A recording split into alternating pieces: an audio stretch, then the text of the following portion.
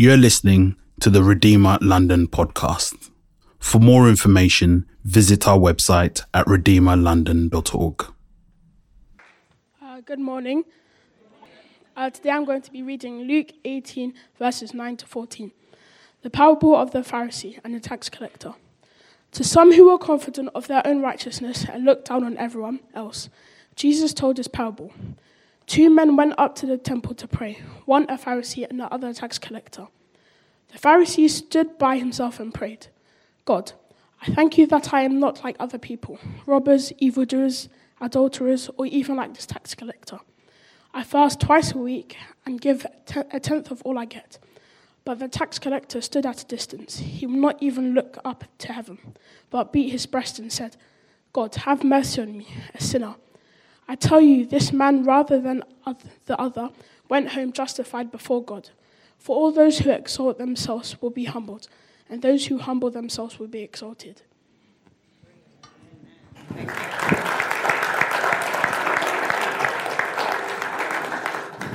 Fantastic. Thank you very much, Ezra. Yeah, I'm going to just be speaking about this as we get ourselves ready for the baptisms that are going to be happening. We're so excited. When I was listening to that parable, when I was thinking about it, one word came to my mind, and it was the word approval. Jimmy Carr, he's a West London lad, whether you like him or not, a comedian from Isleworth who said this: the tragedy for comedians is there is nothing more they want than to be liked. We desperately seek approval. It's almost like a personality disorder that you can do as a job. I thought it was a really interesting thing, wasn't it? We always think comedians are funny folk. I don't know if you've bought your tickets yet for the Ealing Comedy Festival that's coming up. He's saying, well, actually, all comedians are stood at the front, and what they really want is approval. Simu, he's a Chinese-born stuntman. I know he's got Canadian citizenship now. Says, I spent the better part of my young life searching for people's approval and validation and not getting any of it. Now, we know him, don't we, as the actor that made it in a Marvel film. And we can think, wow. But he's saying, you know what? When I grew up, what I really wanted as a child was approval. But I never quite found it. Brené Brown, she's an American research professor, says this: many people think of perfectionism. I often think of that with London. We love things on a high standard. We love things done well. Many people think of perfectionism as striving to be your best. But it's not about self-improvement. It's about earning approval and acceptance. Wow, so maybe it's not just comedians. Maybe it's not just teenagers. Maybe it's some of us. Are we really seeking approval? Michael Penner, the American actor, he says, we all want approval. I sometimes wonder if this is what drives social media, our insatiable appetite for likes. Now, I've got to admit, I was going to say I'm the wrong side of 50. I don't think there's a wrong side of 50 to be. That's a society statement straight away, isn't there? But I didn't understand I read about 15 new social media outlets that are happening this year, and I thought, I'd never even heard of half of them. Substack, Polywork, is it? Instagram Reels, Clubhouse, Discord. Everybody wants a like. Let's put it out and see if I can get a like. Well, I think that this parable that Jesus told, although it was 2,000 years ago, is totally relevant for us today. Whether you're a believer or not, many people would have said Jesus was one of the greatest teachers that ever existed.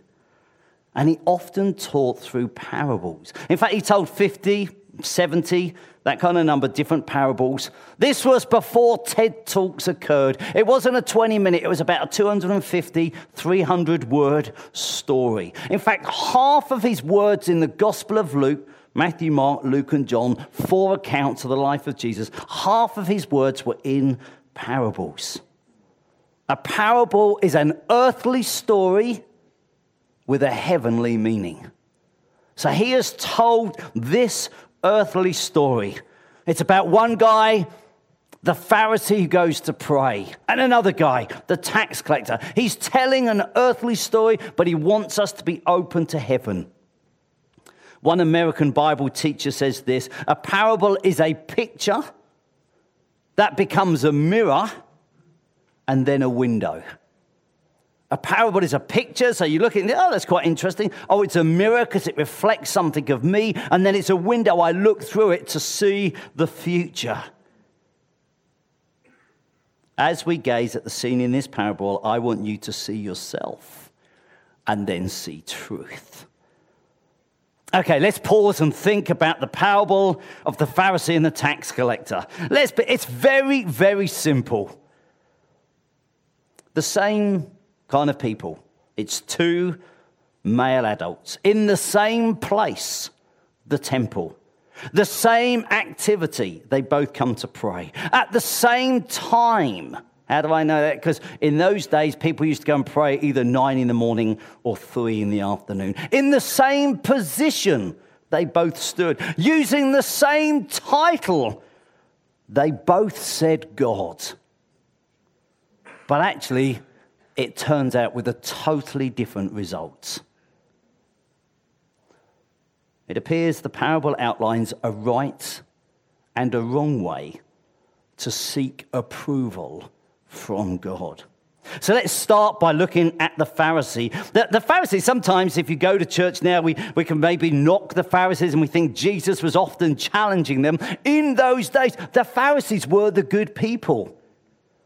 The Pharisees were radical, they were committed, they were devoted, they were holy. In fact, some of them were descended from religious freedom fighters that loved the nation.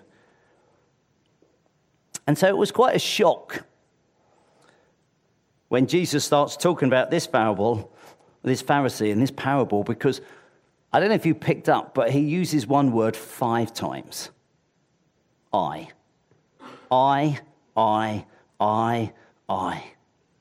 You see, the self-righteous are often self-centered. The self-righteous, those that sort of think, hey, I'm the good guy, they're often focused upon themselves. Their identity is obtained through this sort of sense of self-worth by what they do. Think about the Pharisee for a moment. I'd like to imagine that he was stood. Well, we know he was stood. I'd like to think his hands were raised. We don't do that nowadays, but if you read in the New Testament, they often used to raise their hands in prayer. So he stood there and he's praying like this to God. And basically he says 2 things. I don't, and I do. He says, I don't behave like this robber. I don't behave like this evildoer. I'm not an adulterer. In fact, I'm not even like this scum called a tax collector. He focuses upon his own actions.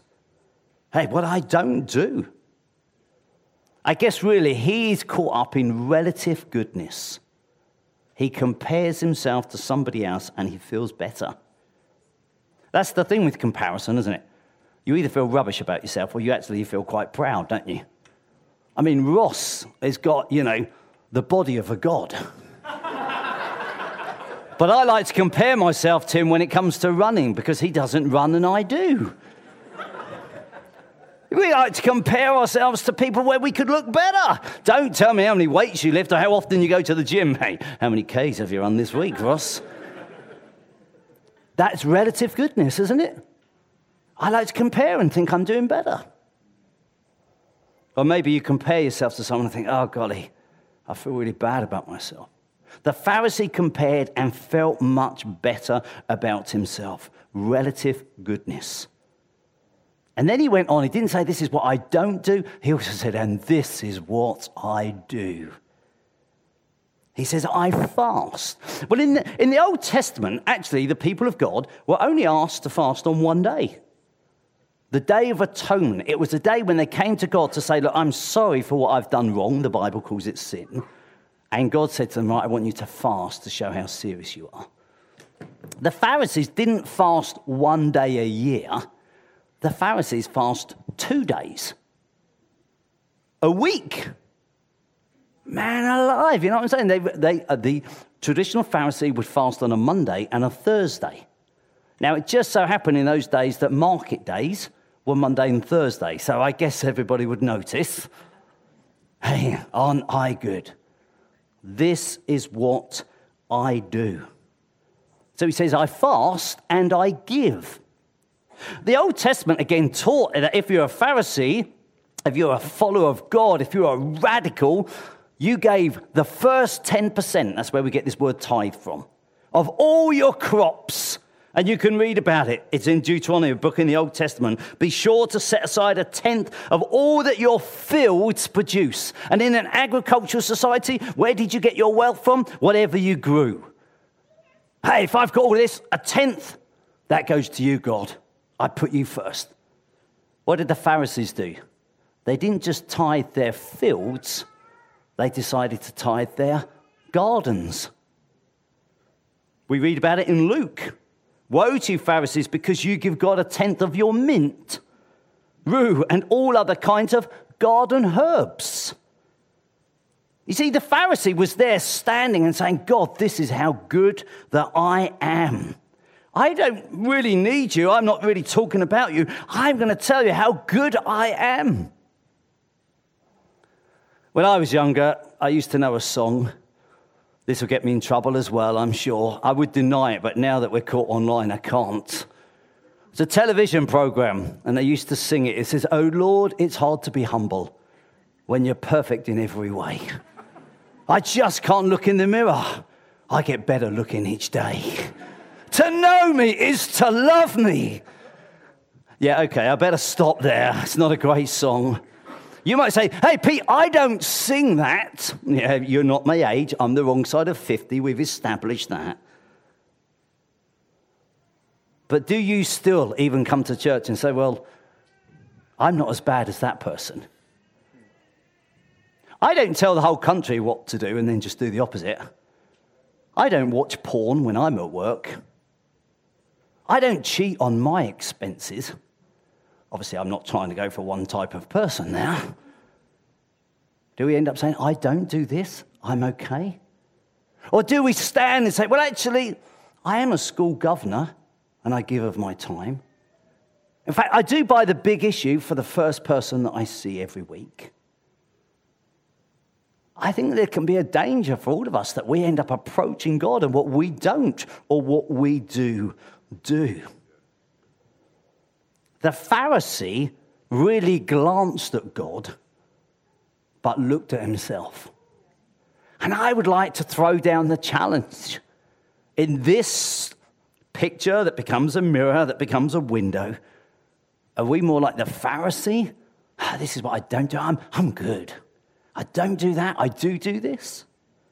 Because I think that's the challenge that Jesus is bringing. The danger is, the Pharisee's prayer is so laden with self-congratulations that it can hardly get off the ground, let alone wing its way to a listening ear of God. There's a challenge there, isn't it? Hey, we could be so caught up in ourselves. In a city, you've got to work so hard. If you don't look after you, nobody else will. We can end up having that kind of approach. The danger with this is that it led the Pharisee to feeling like a self-savior. I'll look after myself. He was really boasting. His social status was gained by self-sufficiency. He seeks approval through superiority rather than humility. Darrell Bock, in his commentary, says humility is rare in a society that loves to brag about uniqueness and merit. Pride preaches merit. Humility pleads for compassion. Oh, so there's this challenge. Jesus is throwing out this picture and says, hey, these people go to the same place, do the same activity. One is the Pharisee, and the other is the tax collector. Look, if this was Christmas and if this was a panto, you would be booing by now. Seriously, woo, boo, you know. I was going to think, who should I use it? And then I thought I would just get myself in trouble because somebody from that section of society may well be here. And I'm not trying to cause a fight. But Jesus was sort of saying tax collectors were not liked. Maybe that's the thing that's still the same from Jesus' day. I think they were more disliked than even maybe today. You see, a tax collector almost was a legalized robber. They'd sided with the Romans who came and invaded the country. And so often they were Jews, but actually they worked for the Romans. And actually they'd take more than they needed because the Romans say, oh, you've got to give us this much. And the more that they could get, the richer they became. And so it's almost like they were robbing off themselves. And so Jesus has these two. But actually, the tax collector is totally different to the Pharisee. Rather than boasting, he's confessing. Rather than confidence, he is showing penitence. I wanted to kneel, but I thought it doesn't tell me that in the story. But if I was the tax collector, I'm not looking up, I'm looking down. I'm stood. He's not raising his hands, he's beating his chest. He's not up close to be noticed. He's sort of hidden at the back. It's a totally different picture with the tax collector. He asks God for mercy. Mercy is not getting what we deserve. Well, let's be honest, it rarely happens nowadays, does it? You know, a copper stops you for going too fast. It's awfully a camera. Is that right? I'm amazed how many people have nodded. We've got some speeders in the house today. But in the old days, you know what I'm saying? If a copper stopped you and said, I think you were going a bit too fast there, you'd say, oh, I'm really, really sorry. And if they said, oh, that's all right, I'll give you a warning this time, you think, whoa, that's mercy. I got away with not being punished on what I deserved. That's mercy. The tax collector does not come and tell God what he deserves. He comes and asks God for his mercy. Don't treat me as I deserve. Well, it tells us another thing about the tax collector. He admits he is a sinner. Now, again, it's not a word that we use loads today. I guess the honest truth is sin is anything that we think, say, or do that is wrong. Most of us, the first time we do it, we felt guilty. The 10th time we do it, we've numbed our conscience and we no longer feel guilty. But actually, we might not want somebody else knowing that we've done it. I'd hate you to know my thought. Come on, some of you, it could be right now. You might think, if this guy would just shut up. Why on earth? You know what I'm saying? I'm so angry with the person who made me come today. I could have helped somebody, but I chose not to. That's sin. He comes and admits he is a sinner. You see, he's aware of God's ultimate standard. His ultimate standard is perfection. And the tax collector recognizes, I am not perfect. That's how he comes and approaches God. You see, the gospel that we talk about and Greg referred to earlier, and I'm sure he'll be talking about some more. The gospel actually says this: we are more sinful than we would ever admit. That's not good news. I came for some good news. But we are more loved than we could ever hope for. That's the gospel. And in some respect, the tax collector understood that. He thought, I am more sinful than I could even dare admit.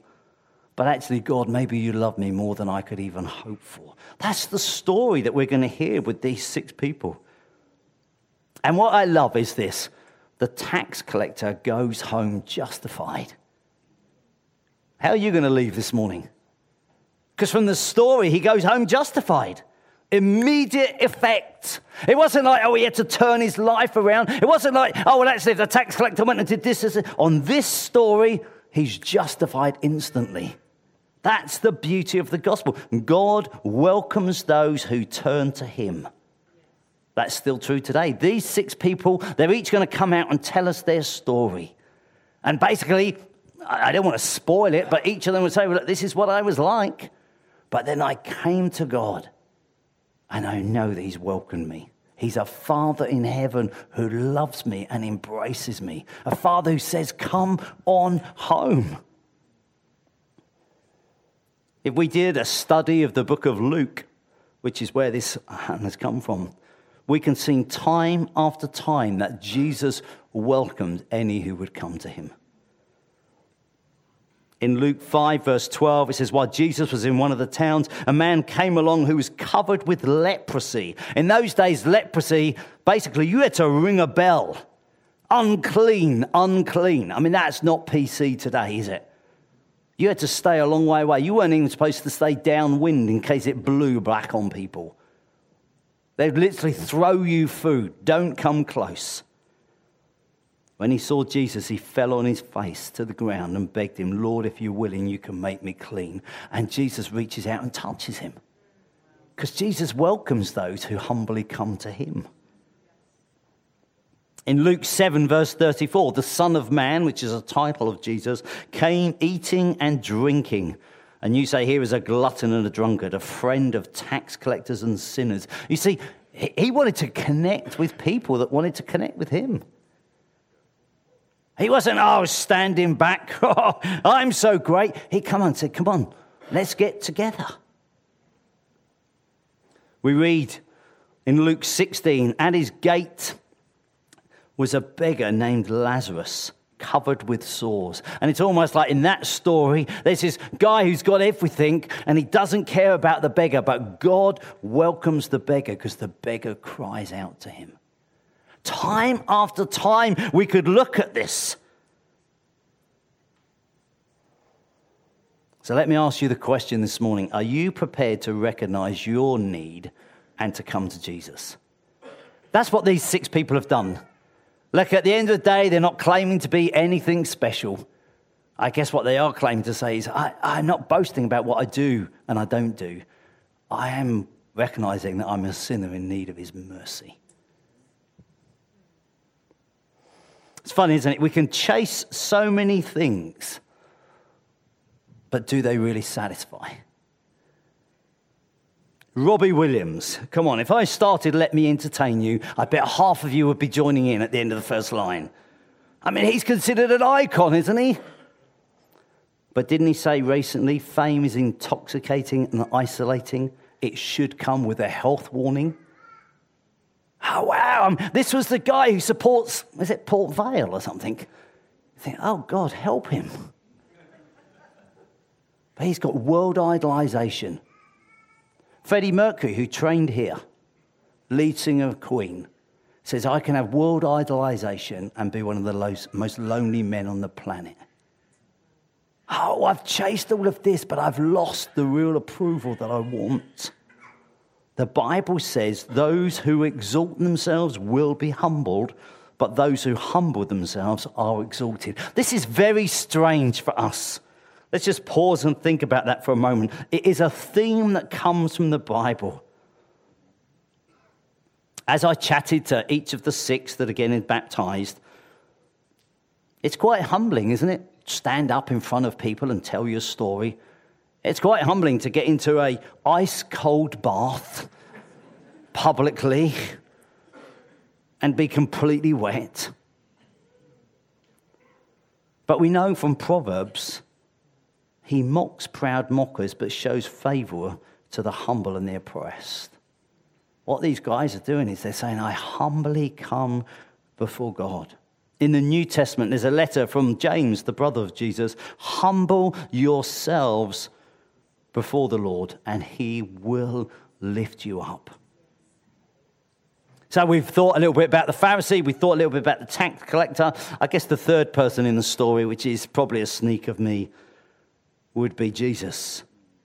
How do we understand the parable unless we understand the guy who's telling it? This story only makes sense when we think about him. Jesus lived a perfect life. He died on a cross for a wrong despite not doing any himself. He rose again and he offers us new life if we trust him. What we are celebrating in this, which is a dying, it's literally being pushed down into a grave and rising again. We're celebrating that is what Jesus did for us. I know that I've run right out of time. Hint, hint to the guy doing the slides. Let me just end with this last one, which is from Tom Wright. This one went home vindicated. Those are the most comforting words in the gospel. I would like to say to all those that have been baptized, hey, you're vindicated because actually he shows mercy to sinners. I'd like to say for those that are getting baptized, actually, you're vindicated not how well you perform or what you say, but because he shows mercy to sinners. And I'd like to say to all those that are here that you think, this is a strange thing. What are people doing? Why are they singing? What's this all about? He would love to show mercy to you if you would recognize your need of him. I think we're all looking for approval. Do we try and get it by comparing ourselves to others and thinking about what we do or don't do? Or do we come and recognize we need God's mercy? And we could go home completely vindicated.